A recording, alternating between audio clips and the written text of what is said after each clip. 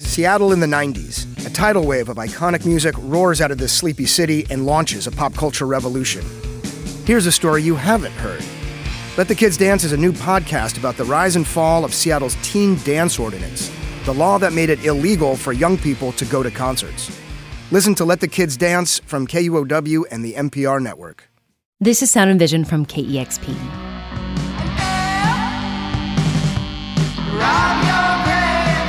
Sasha Takshablu Lapointe is a Coast Salish writer and musician whose 2022 memoir recently won the Washington State Book Award. The memoir is called Red Paint, the ancestral autobiography of a Coast Salish punk. It travels across generations to tell a story of healing. Sasha spoke with KEXP's Isabel Khalili about her musical influences, her search for a sense of home, and creating her own rituals through punk music. When Sasha Takshablu Lapointe does vocals for her bands Medusa Stare or Fleur de Louve, it's more than a performance. It's an act of healing. And she wears red paint. I come from a lineage of strength. Our ancestors wore red paint in our longhouse ceremonies. Red paint was, the sign of the healer.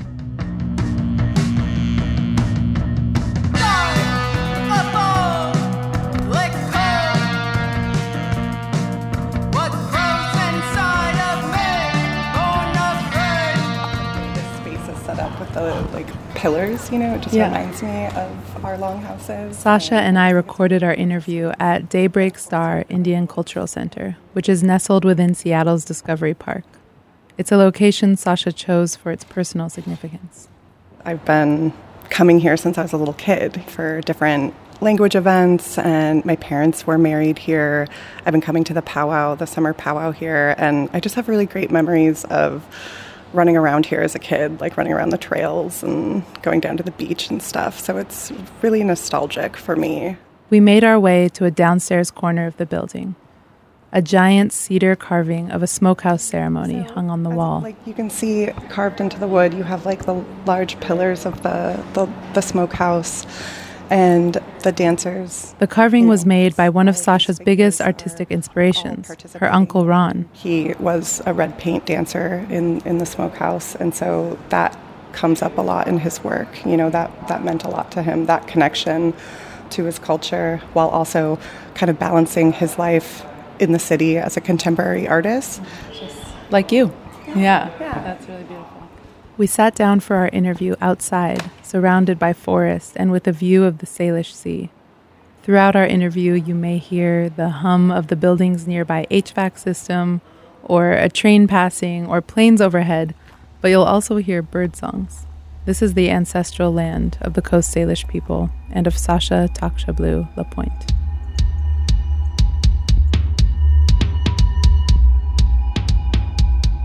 So I'd love to start with a short passage from the book, if you don't mind reading it. It's on page 201. I was tired of being brave. I would rather be something else, carefree, an aging millennial, someone who enjoys listening to the Cranberries and Cyndi Lauper on road trips down the coast. Call me a writer, call me a riot girl, call me Coast Salish or poet. Call me a girl who loves Nick Cave and night swimming and ramen and old Bikini Kill records. I no longer wish to be called resilient. Call me reckless, impatient, and emotional, even indigenous. Call me anything other than survivor. I am so many more things than brave. I really love this passage because it insists on a fuller picture of you and your individuality, and that's something that often gets erased when people want to tell a simple story of a people, especially of indigenous people. And I love that you also give your own terms to be defined with. Can you talk about why that's important for you? Yeah, I think that, as a Coast Salish woman who wanted to write a story, who wanted to tell my story, it was important to me to also challenge the narrative of this trauma survivor narrative. I wanted to call to mind, if we are capable of inheriting generational trauma, are we not also capable of inheriting strength and power? And this idea of indigenous identity, like through a skewed lens, through the white lens, like we're often put into a box or frozen in time. But were so much more than that, you know? Sure, like there's ceremony and salmon and Coast Salish, you know, medicine in my book, but there's also like punk tours and basement shows and mixtapes and all of these other things that make up my identity and the things that I draw strength from. The passage also points to some of your musical influences. Could you walk us through some of those? Yeah. I think my earliest influences are definitely like rooted in the Seattle scene. I grew up on the Swinomish Reservation, which is about an hour north of the city. And I was just enamored with all things, you know, Seattle. I was really, you know, growing up in the woods on a reservation, it's easy to feel isolated. And when I started finding out about this thriving music scene just an hour down I-5, I was just wanting to be a part of it so much and found an outlet in it. And I remember making some of my first mixtapes with bands like Bikini Kill and Slater Kenny, and that sort of opening up into a world of, you know, of course, like Nirvana, then led to the Wipers, and just kind of finding all of this really good Seattle music. But I'm also like, I have to include my like nerdy goth stuff. Like, I'm a goth baby at heart and loved, you know, Joy Division and The Cure, and that opened up to like post-punk bands when I got older. Like, I love the Chameleons and Soft Kill. You know, it's just sort of like all over the place. But yeah, my earliest influences were definitely in the whole like Olympia, Seattle scene. And then, so you spoke about Kathleen Hanna, and in the book you talk about how she specifically inspired you to sing and to use your voice in a certain way. Can you talk us through that memory of hearing her and, you know, wanting to channel that through your own voice? Yeah. I can remember, I think the first Bikini Kill song I ever heard was White Boy, and I was a teenager, and it blew me away. You know, it's a really intense song and a really powerful song. And as a young teenager living on the reservation and having experienced sexual violence, to hear a song like that was life-changing. And it sort of somehow gave me permission to be in my anger and to want to, like, it kind of like ignited this fight in me. I felt really seen. You know, I felt like, oh, not only are other people sort of experiencing things that I've experienced, they're also screaming about them and singing about them. And Kathleen Hanna specifically, like, sort of resonated with me in this way that she has, like, kind of a girly cheerleader sing-song voice at times, and then can go from that sort of hyper-femininity into just, like, guttural screaming about these things that I was also angry about. And something about the hyper-femininity and the strength and anger behind it just really inspired me and made me go, I want to do that.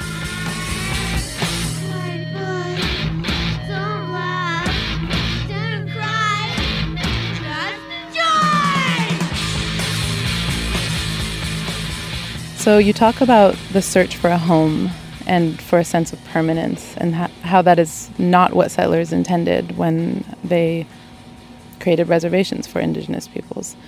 Can you talk about that search for home and how it's evolved throughout your life? I think for me, it's really examining what it is to be Coast Salish in a post-settler colonial landscape and how difficult that can be. You know, our ancestors faced erasure. They faced attempted genocide. They survived the smallpox epidemic that was meant to erase them. And so this idea of reservations and these very temporary homes, we weren't in the settler like lens intended to last. And so here in our ancestral like homeland and territory, we are still here. We're still thriving. We're still existing. We're making art. We're in bands. We're teaching and writing. You know, we're very much still here in our home, even though there was an attempt to sort of erase us. So I wanted to talk about sickness and healing, which come up a lot throughout the book and in your music. You talk about the pain and violence inflicted through colonization and how that manifested as sickness in the bodies of your ancestors and was passed down to you. But you also talk about your ancestors and yourself as healers rather than victims. When did you start seeing yourself as a healer? Throughout the process of writing Red Paint, I couldn't have arrived in the space I needed to be in to write Red Paint had I not failed epically with the first attempted memoir, a book called Little Boats that I talk about in Red Paint. And I went into that story pretty recklessly. At the time, it was important for me to just get my story down. I was very inspired to share my story as a survivor, as a Coast Salish woman, and going into it, didn't realize all of the things that it would bring up, the ways that it would make me come undone, the reliving certain memories and trauma. I became really sick. I was diagnosed with PTSD. I was having flashbacks and fainting even, and a couple times went to the ER as a result and couldn't understand what was happening until I started reaching out to my family, my mom specifically, and this idea of, she reminded me of our ancestor, a woman called Kamsha Kohalowish, who at only 9 years old survived the smallpox epidemic that wiped out her entire village. And she reminded me that I come from a lineage of strength and that our ancestors wore red paint in our longhouse ceremonies. Red paint was, the sign of the healer. And she reminded me that I come from that lineage and that I have the ability to heal. So Kamsha was, after she survived the smallpox epidemic, she later married a Scottish sea captain who was with the Hudson Bay Trading Company, so essentially directly related and connected to the forces that brought over smallpox in the first place, right? So she ended up marrying this Scottish settler, and he married her because he found out that any settler marrying a native person got twice the allotment of land. And so he erected this grand house that is still in Ilwaco to this day. It's got like one of those historical site placards on it. And at the edge of the property line made a small shack with dirt floors, 4 walls and 1 window where he made her live. Even though she was the wife and the mother of his children, she wasn't allowed in the main house. And so her story just pulled me in. Like, I went to Ilwaco several times in the writing of Red Paint to go sort of stand on that land and visit her and honor her. And each time I did, I felt like this sort of connection to strength and resilience. Like, she survived all of this. And when I put aside Little Boats and started revisiting these stories of the women who came before me, that's when I realized that I had a different story to tell. One, not focused on this sort of sad catalog of every sad thing that had happened to me as a survivor or to my Coast Salish ancestors, but rather it was a story of strength and healing. Absolutely. It really, that completely came through for me in reading it. And the title of the book, Red Paint, comes from that ritual you're talking about, which is a very specific ritual to you and your ancestors. But you weren't always given permission to participate in that. I think the first time you did was when you were performing with your band, Medusa Stare. Why was it important for you to get that permission in that moment? I knew that I wanted to ask permission because it's a really sacred, our longhouse ceremonies are sacred. And I wanted to honor my ancestors in a respectful way. And years earlier, I remember being at Seattle Pride, and my mom and I were marching with the Two-Spirit flag, and some folks were wearing their regalia, and I thought, that's really cool. And I said, well, Mom, should I wear red paint? And she said, absolutely not. Red paint is ceremonial. It's not meant to be adornment or celebration.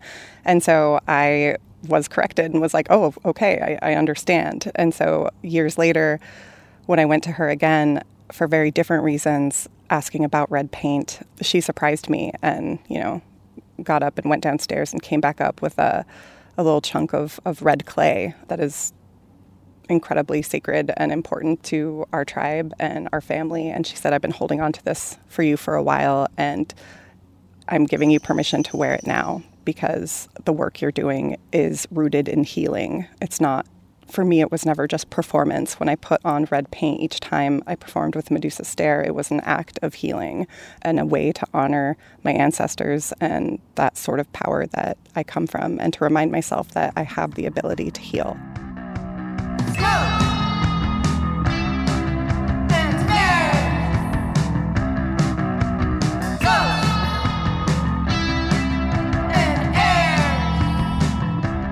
So what was that journey like for feeling like you had permission to not only participate in these rituals, but to create your own rituals? Yeah, I think that, I felt it physically in the first couple times I got up and tried to, perform with Medusa Stare. My voice was quiet. I was really shaky. As someone with anxiety disorder and PTSD, I would kind of go into fight or flight. And in those first few performances, I was quiet and I was scared even.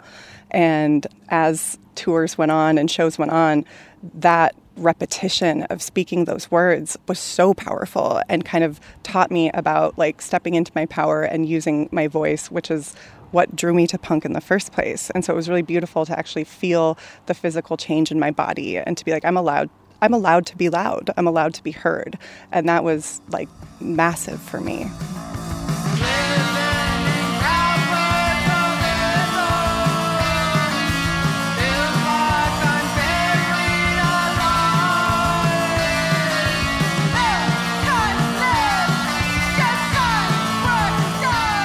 What's the importance of storytelling in terms of preserving and passing on Indigenous culture?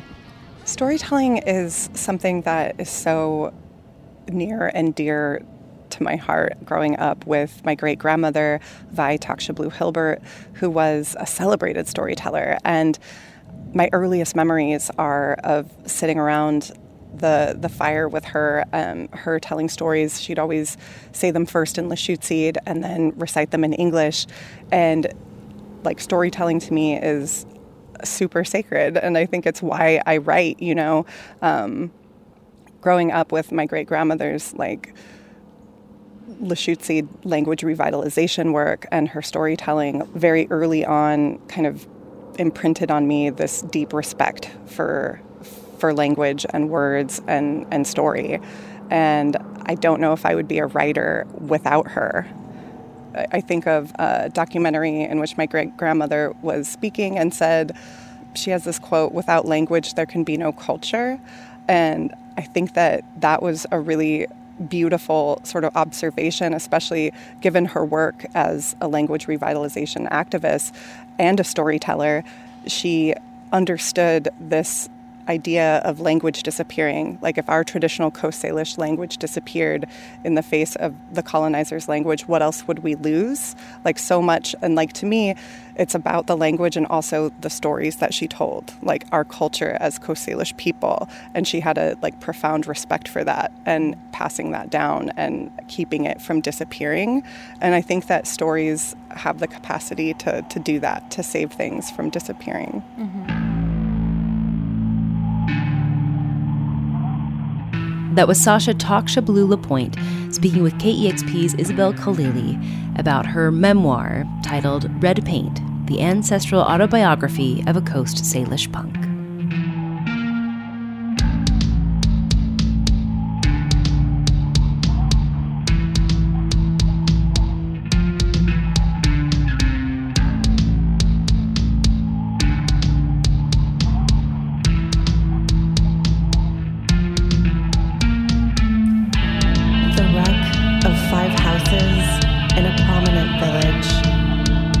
Chinook woman told them, and in their journals, Lewis and Clark recorded that the young woman had somehow survived. Her face badly marked by smallpox. Her family had all died from the sickness that now scarred her skin. This disease arrived with the boats from Hudson Bay. It traveled along rivers and inland waters. Along with the fish and the news, the people brought this strange fever to their relatives, to those they loved, until there was no one, their tribe nearly decimated.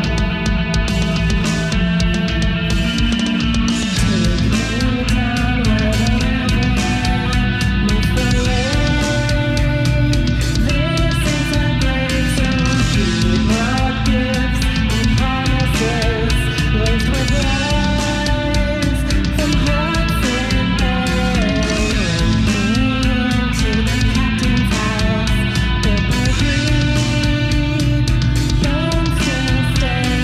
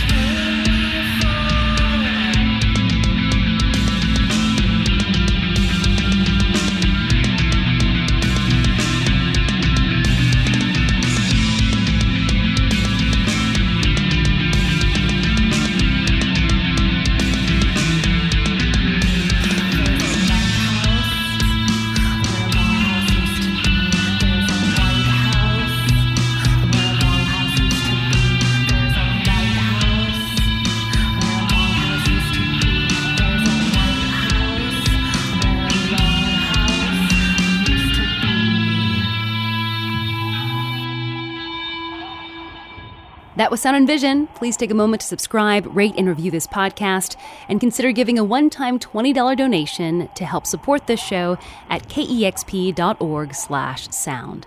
Thanks for listening.